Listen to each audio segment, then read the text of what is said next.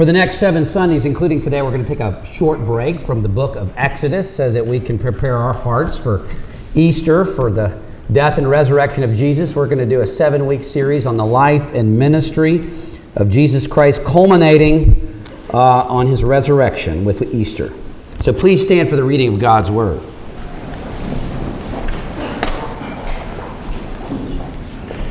This morning we're going to dive into this new series in Luke chapter 3, looking at verses 1 through 22. Remember, beloved, these are the very written words of God. In the 15th year of the reign of Tiberius Caesar, Pontius Pilate being governor of Judea, and Herod being tetrarch of Galilee, and his brother Philip, tetrarch of the region of Iturea and Trachonitis, and Lysanias, tetrarch of Abilene, during the high priesthood of Annas and Caiaphas, the word of God came to John, the son of Zechariah, in the wilderness. And he went into all the region around the Jordan, proclaiming a baptism of repentance for the forgiveness of sins, as it is written in the book of the words of Isaiah the prophet, the voice of one crying in the wilderness, prepare the way of the Lord, make his paths straight. Every valley shall be filled, and every mountain and hill shall be made low, and the crooked shall become straight, and the rough places shall become level ways, and all flesh shall see the salvation of God. He said therefore to the crowds that came out to be baptized by him, you brood of vipers, who warned you to flee from the wrath to come? Bear fruits in keeping with repentance. And do not say to yourselves, we have Abraham as our father. For I tell you, God is able from these stones to raise up children for Abraham. Even now the axe is laid to the root of the trees. Every tree, therefore, that does not bear good fruit is cut down and thrown into the fire. And the crowds asked, what then shall we do? And he answered them, whoever has 2 tunics is to share with him who has none. And whoever has food is to do likewise. Tax collectors also came to be baptized, and said to him, Teacher, what shall we do?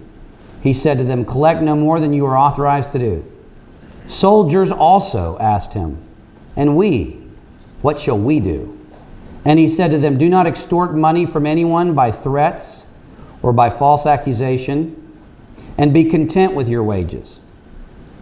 As the people were in expectation, and all were questioning in their hearts concerning John, whether he might be the Christ, John answered them all, saying, I baptize you with water, but he who is mightier than I is coming, the straps of whose sandals I am not worthy to untie. He will baptize you with the Holy Spirit and fire. His winnowing fork is in his hand, to clear the threshing floor and to gather the wheat into the barn, but the chaff he will burn with unquenchable fire. So with many other exhortations, he preached good news to the people. But Herod the Tetrarch, who had been reproved by him for Herodias, his brother's wife, and for all the evil things that Herod had done, added this to them all, so that he locked up John in prison. Now when all the people were baptized, and when Jesus also had been baptized and was praying, the heavens were opened, and the Holy Spirit descended on him in bodily form like a dove. And a voice came from heaven, you are my beloved Son. With you I am well pleased. Indeed, the grass withers and the flower fades, but the word of our Lord stands forever. And may he add his blessing to it. You may be seated. The other day I saw an interview with Harrison Ford. He's doing some interviews to promote his new movie, where he said that before he retires, he wants to revisit some of his more classical roles, including doing another Indiana Jones film, which I very much look forward to. I hope that he does. And if he does, I've got an archaeological discovery that he could use for inspiration for the next Indiana Jones film. The year was 1990, and what I'm about to tell you is a true story. There was a construction crew building a park for recreation in southeastern Jerusalem. And as they were digging, they broke through the roof of what seemed to be an ancient burial cave. And as they've been trained to do, when they feel like they've come across something of importance from antiquity, the construction crew immediately stopped so they could bring in an expert and see what they had found. They brought in an expert from the Israeli Antiquities Authority named Zvi Greenhut. Here's what Greenhut wrote about the situation. Greenhut wrote, "When I arrived at the site, I found a rock-hewn burial grave, the type of tomb that is typical of the Second Temple period in Jerusalem." The Second Temple period went from roughly 500 BC to 70 AD. So whatever was in this tomb was very, very old. The cave is located in an area in which scores of other such tombs have been discovered. The limestone bedrock into which the cave was hewn is soft and crumbly and full of cracks, very characteristic of the area. The cave had an irregular floor plan, and its entrance is on the east side. We reached the entrance from within the burial chamber, entering the tomb through what had been the roof. As their flashlights swept the tomb, several ossuaries were found. An ossuary is a limestone burial box. Those burial boxes were only used in Palestine from roughly 100 BC to 70 AD, further fixing the time when these tombs were put there. It was in that burial cave that Greenhut discovered an especially ornate and decorative ossuary, dated to the 1st century AD. So what they would do is they would inter the body, so they would put, after death, a person would be interred or placed like in a niche in a tomb, in a cave, much like Jesus was. And they would allow the body to decompose for up to a year. After decomposition, they would take the bones out and put them in an ossuary, in this burial box. In this tomb, several of those were found. Okay? And in particular, Greenhut discovered, like I said, an especially ornate and decorative ossuary, dated to the 1st century. It was 15 inches high and 30 inches long and was covered with an intricate and elaborate design indicating a person of great importance. Inside were the bones of 6 people, including the bones of a male approximately 60 years of age. Outside this ancient burial box, this ossuary, was an ancient inscription that drew the interest of the entire archaeological world. It read simply, "Joseph, son of Caiaphas." Of course, that absolutely blew Zvi Greenhut away. Blew him away. And the immediate question on everyone's mind was, were these the bones of the Caiaphas of the Bible? Caiaphas was the high priest in Israel who presided over the trials of Jesus and sent him to Pontius Pilate for execution. But why would archaeologists think that this was that Caiaphas when the inscription reads, "Joseph, son of Caiaphas"? Well, we know why. From 1st century and Jewish historian Josephus, who identified the high priest at the time of Jesus not only as Caiaphas, but as Joseph ben Caiaphas, or Joseph, son of Caiaphas. Josephus also referred to him as Joseph, who was called Caiaphas of the high priesthood. Joseph was his name, but Caiaphas was the surname he used as high priest.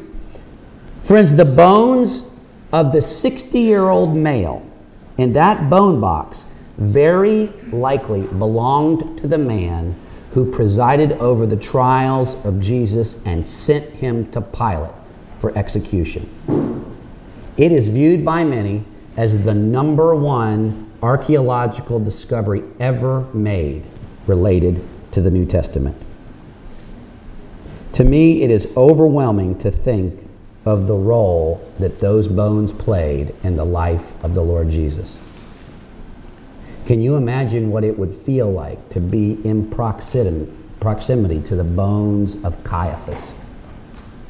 It would be overwhelming. I think it's a tremendous testimony to the fact that the Gospels of the New Testament involve real people and real history and real events. And that's exactly what the Gospel of Luke reminds us at the very beginning of his Gospel.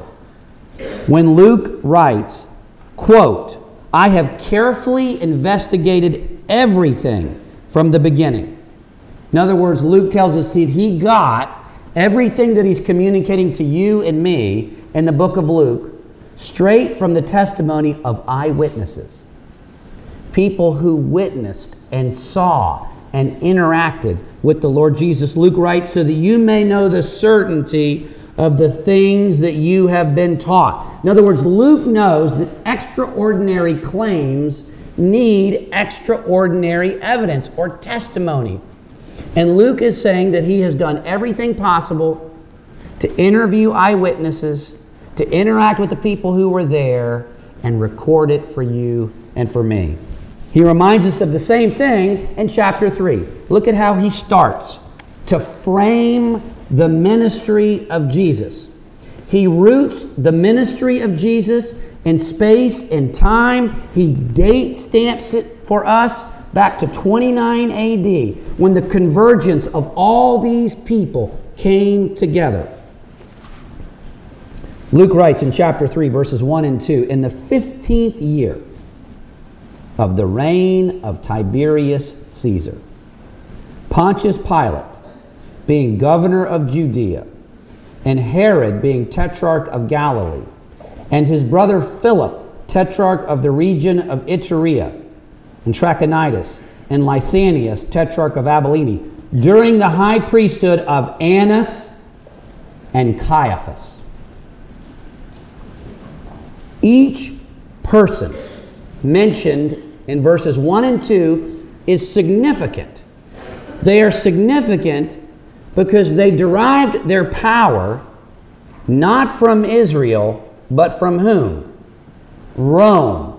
All of them were appointed by the authority of Rome, which was an indication that the Jews at this time were very much under the authority of another nation, a nation far more powerful than Pharaoh had exercised over their ancestors. They had been under the rule of a foreign power for how many years by now? 700 years. The Jews had been under the authority of a foreign power. First Assyria, then Babylon, then Persia, then the Greeks, now Rome. For 700 years, the Jews had been under the authority of a foreign nation. And the promises of the Old Testament at this time seemed to have passed their expiration date. Promises made by prophets like Malachi that we confessed in our confession of faith. To the Jews of the first century, those promises seemed irrelevant, obscure, like they were never going to happen. A few months ago, I saw a documentary by a man who specialized in, of all things, I don't know why this interests me as I age, but anyway. It's a documentary by a man who specialized in, of all things, he would rescue old Greyhound buses. Okay, that was kind of his thing. And on this particular episode, he heard about a 1948 Greyhound Silverside bus that had been sitting in a field for years and years and years. And he pulls up there, and this thing looked dilapidated and ancient. It looked like it belonged in a junkyard. It looked like it could never be resuscitated. The tires had sunk almost 2 feet into the ground. It had been there so long. Well, over a 2-day period, this guy, he worked and he worked and he tinkered and he worked and he fixed and he did this and he did that. He replaced this and he did that. And lo and behold, he got that engine to start, put air in those tires, and lo and behold, brought that thing back to life and drove it off the lot. It was truly incredible. In a variety of ways, that's what John the Baptist is doing. He is bringing new life back to Israel.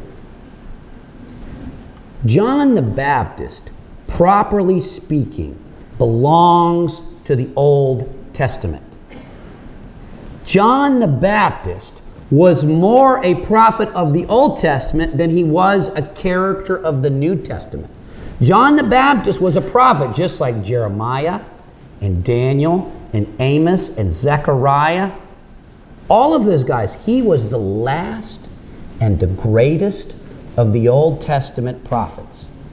John the Baptist's role was to provide continuity and verification and to authenticate the coming of the Son of David. In other words, there needed to be a connection between Jesus and all that had come before in the Old Testament. The Old Testament predicted that someone in the spirit and power of Elijah would come and prepare the hearts of the people. Okay, how did John the Baptist dress? He dressed exactly like Elijah. He dressed in camel hair. He ate oats and honey. He said things and did things that reminded the people of the Old Testament prophets. And so he was there as a connector.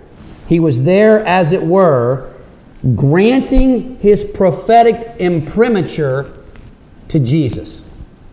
This is the beginning of the ministry of the Son of David, that in 3 years would culminate with Jesus Christ being hung on a tree. It starts here. It starts with John. John is the one who told the people Jesus is the Christ. In the beginning, however, the people thought that John was the Christ. Okay, if you look at verse 15, what does it say?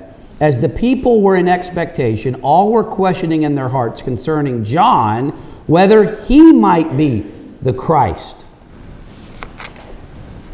John spoke apparently with great authority, probably a supernatural kind of authority. In fact, he was so unique and so special that Herod Antipas, who ended up putting him to death, viewed him to be a righteous and holy man. He did not want to put him to death. Okay? He put him to death because of his wife Herodias. But Herod didn't want to. The Gospels indicate that Herod was very interested in what John the Baptist had to say. He viewed him to be a righteous and holy man. There was something special, something uniquely powerful about John the Baptist. What did Jesus refer to him as? The greatest man who had ever lived. And so the people are coming out to him in droves to be baptized. So the baptism of John, this practice of baptism, is not mentioned anywhere in the Old Testament.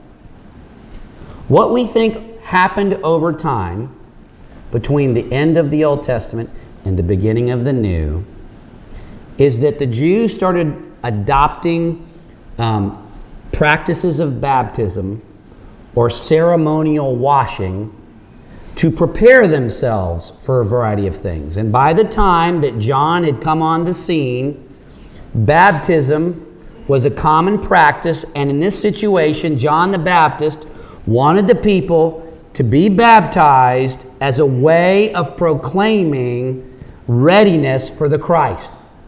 That's what he's there doing. He's in the Jordan River, he's baptizing people, and people are coming out in droves because they think he might be the Messianic Son of David.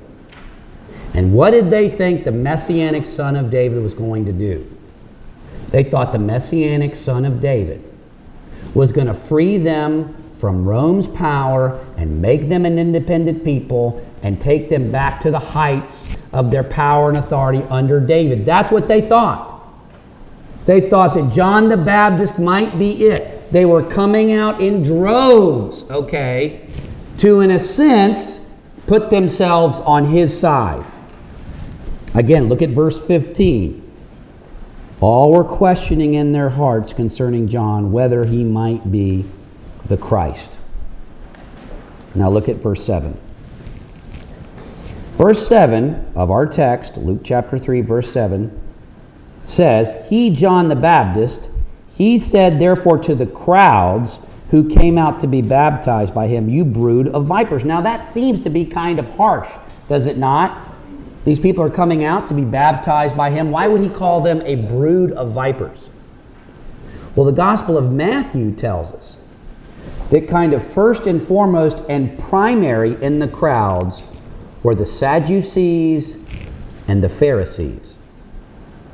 And the Sadducees and the Pharisees were not there to get their hearts right and prepared for Messiah. They were there investigating and feeling out things and trying to figure out who John was and what he was doing. And they were trying to figure out if he was the Christ. Okay, they wanted to kind of, they wanted to get on his side, like I said. Look at verse 7.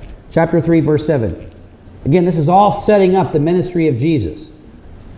John said, therefore, to the crowds, which included Pharisees and Sadducees, prominently among them, he said to them, You brood of vipers, who warned you to flee from the wrath to come? In other words, who invited you here?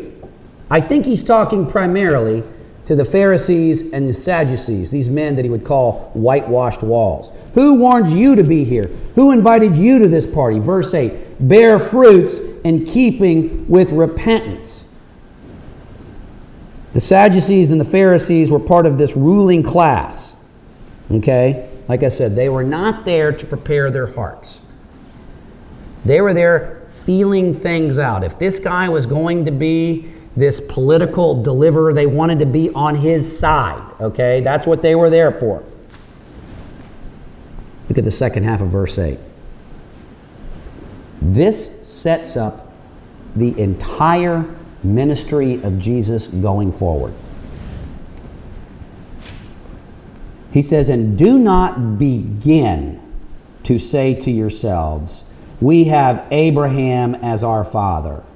For I tell you, God is able from these stones to raise up children for Abraham. Even now the axe is laid to the root of the trees. Every tree, therefore, that does not bear good fruit is cut down and thrown into the fire.